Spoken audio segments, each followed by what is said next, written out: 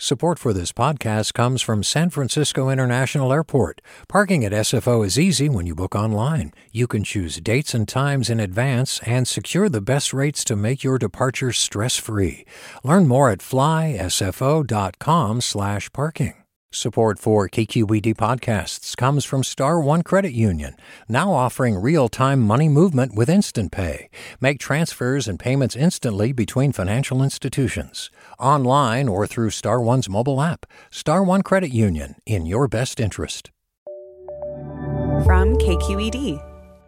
We're going to turn our attention now to Stanford University, which distanced itself from the Trump administration task force member and Hoover Institution senior fellow Dr. Scott Atlas on Monday after Atlas tweeted that Michigan residents should rise up over new coronavirus restrictions. In a written statement, Stanford said his views were, quote, inconsistent with the university's approach and emphasized the use of masks, social distancing, and following public health guidelines. In September, a large group of Stanford colleagues signed a letter criticizing Atlas for undermining public health by misrepresenting the science on how to tackle the pandemic. And joining us now to discuss the controversies and how they tie into long-standing tensions between university faculty and the conservative-leaning Hoover Institution is Thomas Bartlett. He's senior editor with the Chronicle of Higher Education. And welcome to the program, Thomas Bartlett. Thanks for having me. Good to have you. Also good to have Dr. David Spiegel back with us on Forum, director of the Center on Stress and Health and associate chair of psychiatry at Stanford Medicine. And welcome, Dr. Spiegel. David Spiegel, do we have you? Well, we will try to connect with him. He is going to be joining us presumably. And let me begin, if I may, Tom Bartlett, with you. Can you please maybe explain for listeners the connection between Hoover and Stanford so they understand? It's pretty complicated and it's multifaceted, to put it mildly, but maybe you can give us a kind of brief intro. Sure. Hoover Institution is a part of Stanford University. It celebrated its centennial last year. It began as a research library, and then around sort of the 1950s became more of a think tank and public policy center. It has had longstanding ties to Republican White Houses, and that's created friction kind of going back some decades. It has about 200 fellows. They have they follow kind of a different path to becoming a fellow than, say, a professor would to getting tenure. And so, it's the two institutions, though, have become sort of more entwined in recent years, but that tension still remains. And that tension has been exacerbated by the whole event surrounding Dr. Scott Atlas, which I alluded to in the introduction here, talking about rising up against restrictions in the wake of a terrorist plot in Michigan, where he's talking about rising up to kidnap the governor there and possibly even execute her, Gretchen Whitmer. Let's talk about what Stanford is trying to do in the wake of this. It's certainly distancing itself to some degree from his views as being his own and not those of Hoover or Stanford, but there's a lot of pushback from faculty. So draw the picture for us if you could. Sure. This is this recent tweet from Atlas, prompted a statement, as you said, from Stanford. It was really also a statement from Hoover, really putting some formal distance between his views and theirs. But they're trying to walk a bit of a line between protecting academic freedom and saying that, fellows or professors can state whatever view they wish to state, even if it sort of runs contrary to mainstream thinking, while at the same time, saying this isn't consistent with what the university itself has done in terms of following kind of public health regulations, encouraging masks, encouraging social distancing. So they're sort of trying to walk a line, but one gets the sense that this most recent tweet from Atlas, this Rise Up tweet, which he has tried to walk back but hasn't deleted, was kind of maybe a little bit of a tipping point, and they felt they had to come out and say something. Yeah, he said he would never be advocating violence. He made that abundantly clear, but at the same time, it's caused a great deal of consternation, to put it mildly. And talk about the letter, if you would. There was a letter back in September. It was signed by, close to 100, maybe even more than 100 infectious disease doctors, immunologists, health policy experts at Stanford, calling attention to what was described as the falsehoods and misrepresentations fostered by Dr. Atlas. A lot of this has to do with ideas that are very controversial, like herd immunity, but also we should mention that Dr. Atlas was actually taken off of Twitter for some of his comments. Let me get the picture from you on that for our listeners. Sure. I mean, he was. There was the thing you mentioned with Twitter. Atlas had posted a tweet that said masks don't work. He later clarified and said he meant to say mask mandates don't work, which of course is a very different thing to say. And he's also said that he's not good at Twitter. So I mean, I think clear communication from Atlas has been one of the issues, and then the other issue is just that his views are outside the sort of public health mainstream. And there were a couple. Excuse me, Tom. One other thing I just want to add about the Twitter, the tweets. He also said that children were not apt to either get or spread the virus, which certainly Twitter said is not a fact, and I think they are right on that. Yeah, yeah, right. I mean, I think there's some more. There's more vigorous scientific debate around that question. I think there's the mask comment was pretty clearly outside of the mainstream. Yeah, and there have been a couple of letters, one from faculty at the medical school and one from just general faculty at Stanford objecting to his views. And then there have been calls for calls for Hoover to get rid of Atlas, to fire him. He's currently on leave. He's a senior fellow there, but there's been those calls. And then it's also brought up, long-standing calls for Stanford. Some professors think Stanford should sever its relationship entirely with Hoover. And this has kind of reignited some of that debate. Well, let's hear what Dr. David Spiegel has to say about this. David, do we have you on now? Yes, you do. Okay, sorry. Good. Yeah. And again, David Spiegel is director of the Center on Stress and Health and associate chair of psychiatry at Stanford Medicine. And let's talk first of all about free speech and academic freedom and all of that, because it has been part of this witch's brew of controversy that we're facing here. What about the argument that Scott Atlas is just expressing his opinions here, and they're the opinions of an individual?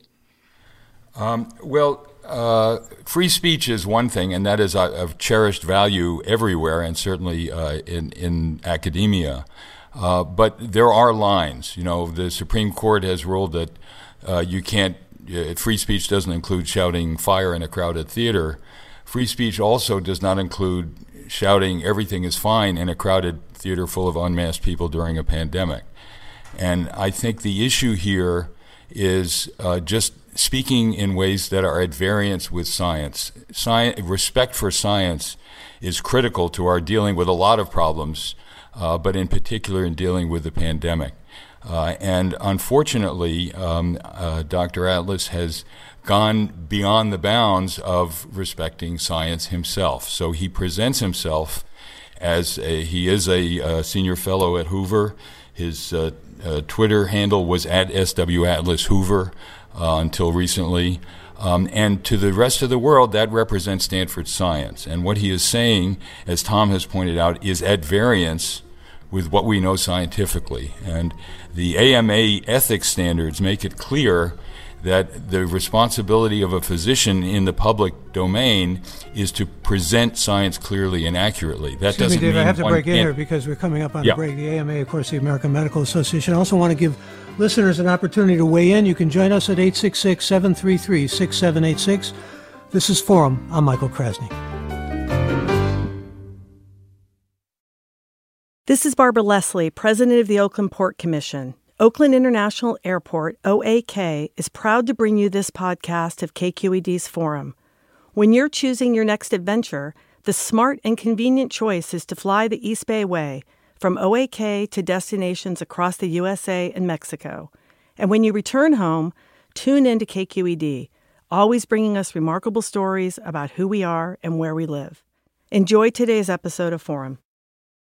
This is Forum. I'm Michael Krasny. We're talking about controversy over positions held by Trump coronavirus advisor Dr. Scott Atlas and Stanford University's connection with the Hoover Institution. And with us is Tom Bartlett, senior writer with the Chronicle of Higher Education, and Dr. David Spiegel, director of the Center on Stress and Health and associate chair of psychiatry at Stanford Medicine. What do you think about the controversy? And especially if you're in the Stanford or Hoover community, we want to hear from you. You can give us a call now at our toll-free number. It's 866-733-6786.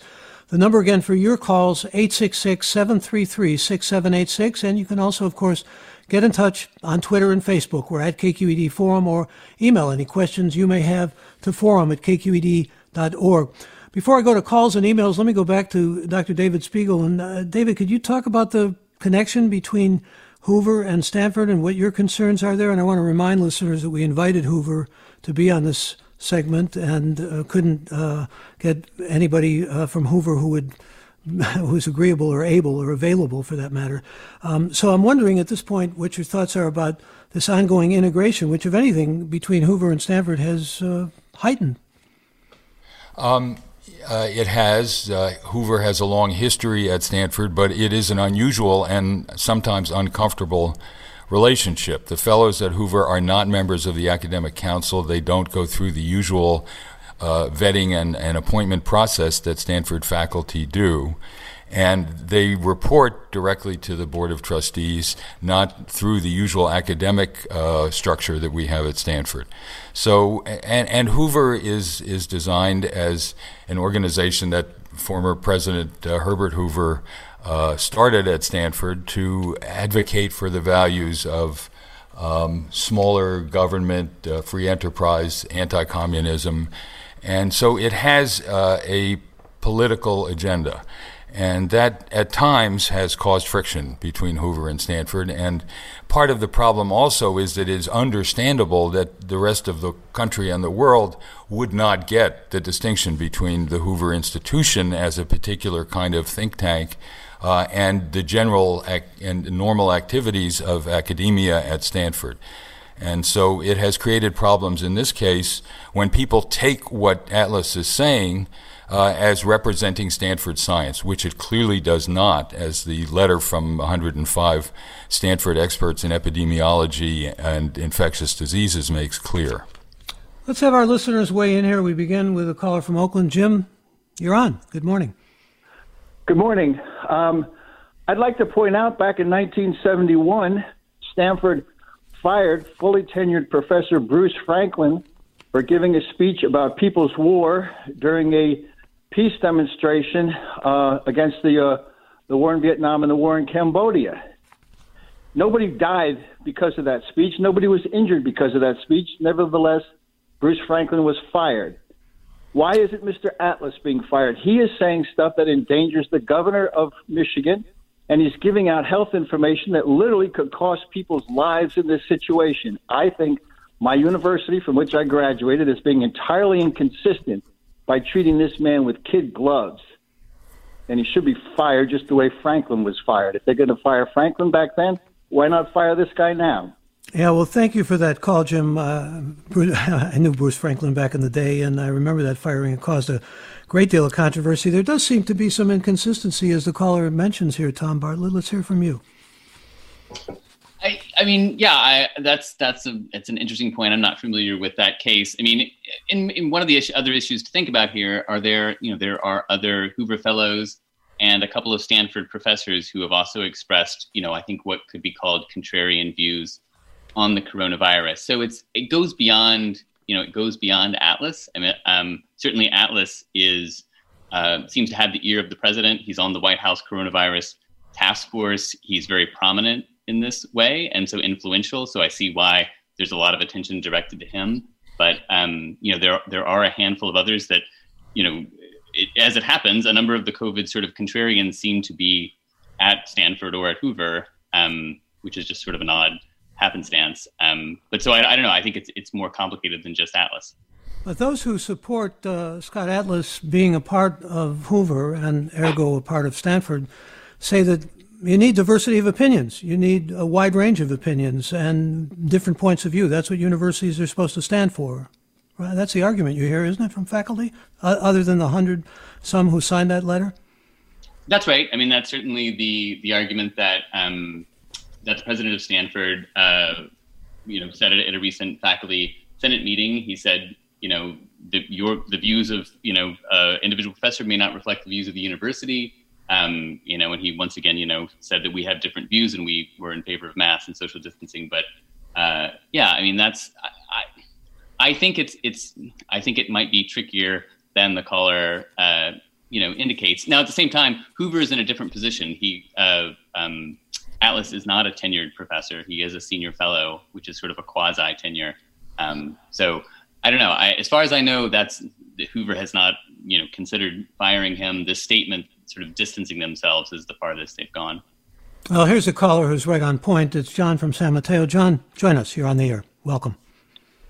Yes, thank you. I'm just really concerned about when we always, we consider something to be true, we call it science, and anybody who questions the validity of it or the accuracy of it is sort of silenced and ridiculed. And this seems to me that humanity has a long history of this.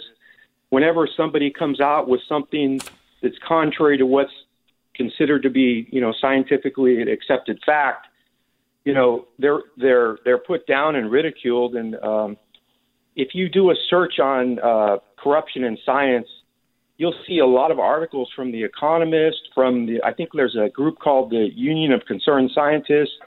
I've heard doctors admit it, what goes on in terms of the relationship with these pharmaceutical companies, tracking how many of a particular prescription they prescribe, paying doctors and then giving them the slide decks to give these presentations that are slanted with the view of the pharmaceutical company. So you kind of get what I'm saying. I'm just concerned about, we need to be careful about silencing differing opinions.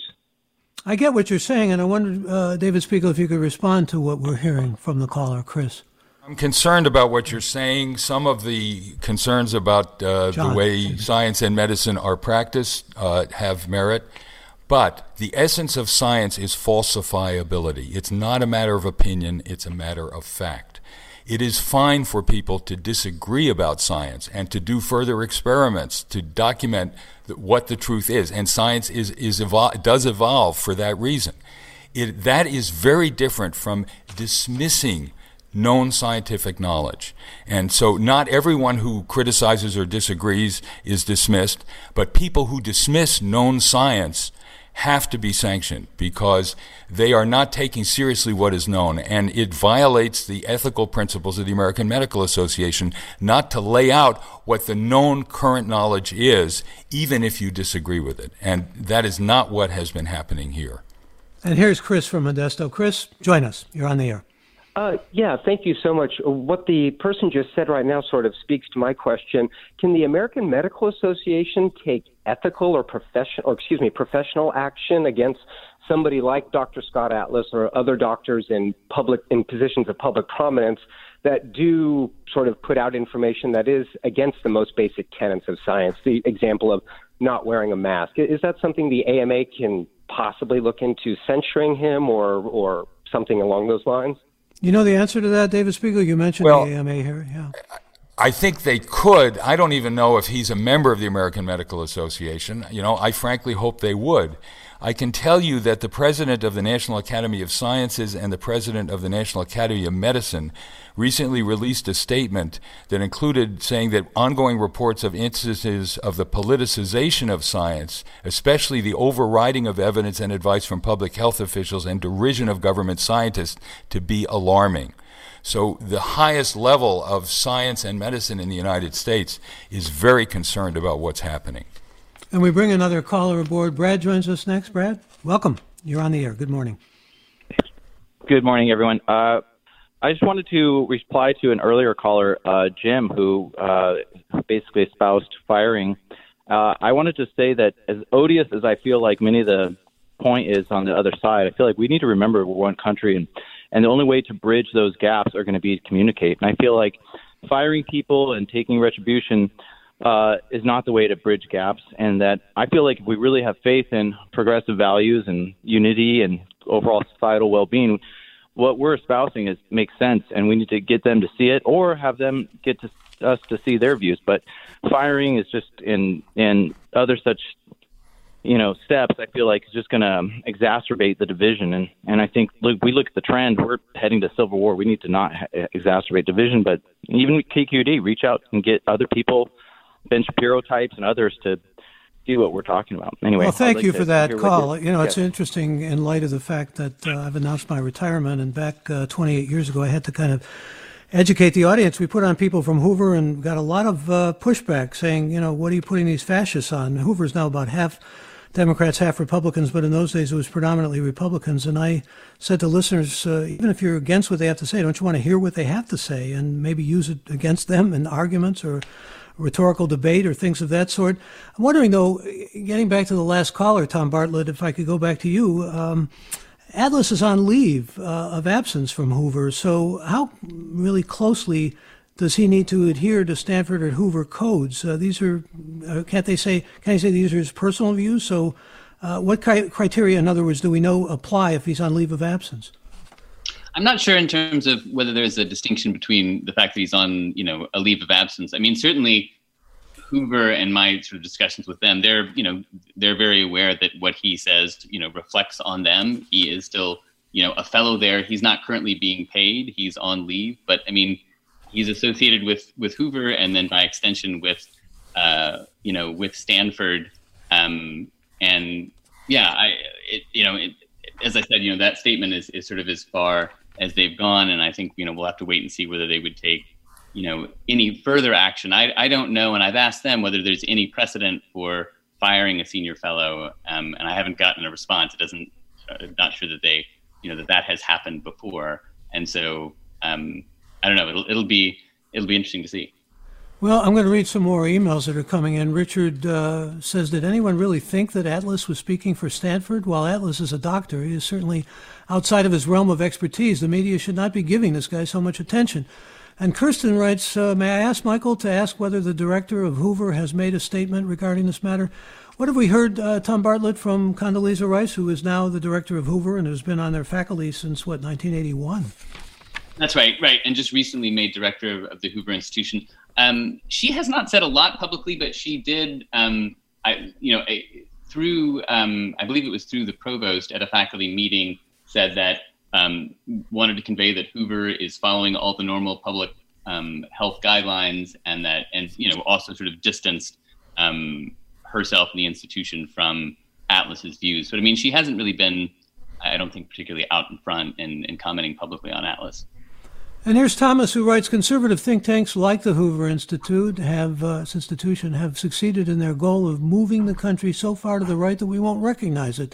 The rise of Donald Trump, his white supremacist neo-Nazis in the White House, etc., is the Frankenstein monster created by conservative think tanks. The Hoover Institute has long soiled the name of the University of Stanford, in my mind.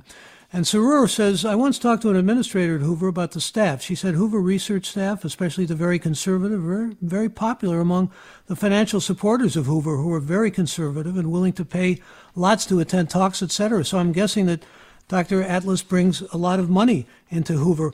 And let's talk about this for a moment with you, Tom Bartlett, because there's really $34 million in donations just last year and $500 million endowment. Certainly, a lot of conservative money has flowed into Stanford because of Hoover, and has flowed into Hoover because of Stanford, because the two are so integrated. That plays a preeminent role, one would assume, doesn't it? I would think it does, and I think, as you may have mentioned earlier, many of Hoover's fellows are also Stanford faculty members, so there's sort of a reciprocal relationship there. There's no doubt that that's in that way, good for the university. But at this moment, certainly there are questions arise, and there is a cost to being affiliated with Hoover right now for Stanford, certainly in a public relations realm. But that's certainly the case that it's a very well funded think tank. And David Spiegel, a lot of this has to do with great concern among those faculty who signed a letter, and presumably faculty like yourself, about Stanford's name being, to some extent, sullied by the association with Dr. Atlas, doesn't it? Absolutely, Michael. I personally feel a sense of shame that he is out there doing things that are endangering and killing thousands, hundreds of thousands of Americans. We've lost 250,000 people to this disease. We've had the highest increase in cases that we've ever seen in this country.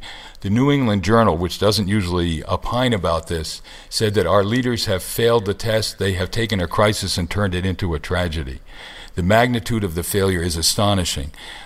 This is killing Americans day by day, and the policies that are being advocated continue to escalate the number of deaths rather than help to reduce them.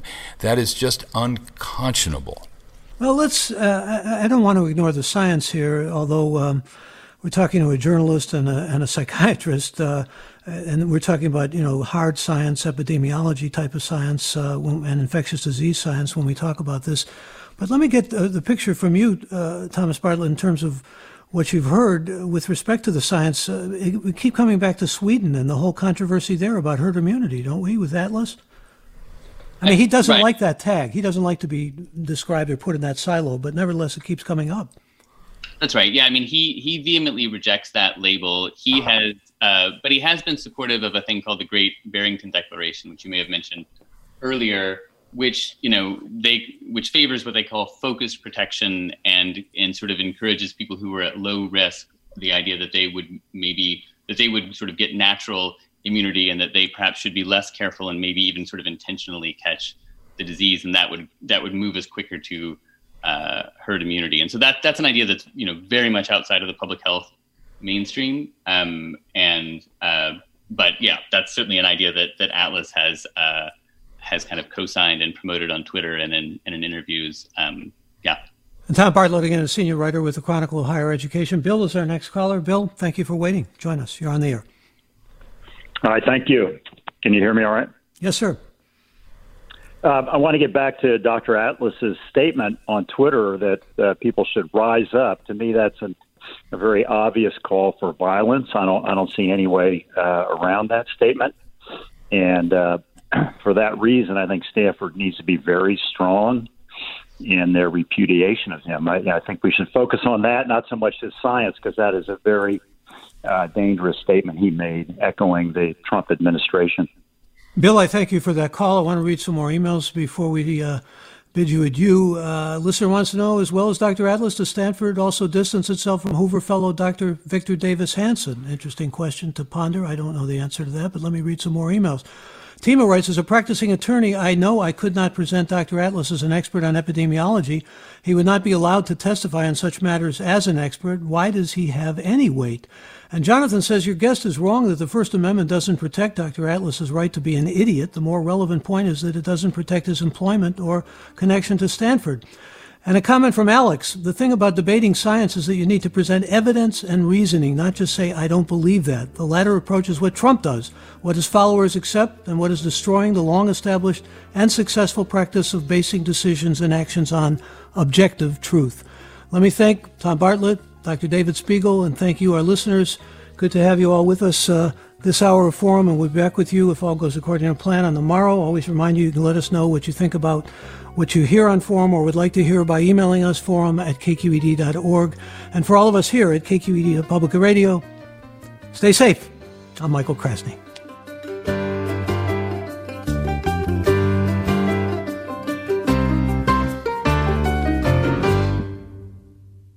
Funds for the production of Forum are provided by the members of KQED Public Radio and the Germanicos Foundation and the Generosity Foundation. This is Barbara Leslie, President of the Oakland Port Commission. Oakland International Airport, OAK, is proud to bring you this podcast of KQED's Forum. When you're choosing your next adventure, the smart and convenient choice is to fly the East Bay Way, from OAK to destinations across the USA and Mexico. And when you return home, tune in to KQED, always bringing us remarkable stories about who we are and where we live. Enjoy today's episode of Forum. I'm what you might call very good at hide and seek. And since we got Xfinity, we have Wi-Fi all over the house, even in my super secret hiding spots. So I can kill time in here by streaming my favorite... Ha! Found you. How? You left Find My tablet on. Get wall-to-wall Wi-Fi on the Xfinity 10G network. Restrictions apply. Not available in all areas. Actual speeds vary. Hey, Jon Favreau here. There's no shortage of political takes in 2024, but quantity doesn't cut it. We need a better conversation about the latest biggest election of our lives. On Pod Save America, me and my co-hosts cut through the noise to help you figure out what matters and how you can help. Every Tuesday, Wednesday, and Friday, Pod Save America is breaking down the political news that makes us laugh, cry, and snap our laptops in half. Expensive year for laptops. Make sure to check out new episodes of Pod Save America on your favorite podcast platform or our YouTube channel now.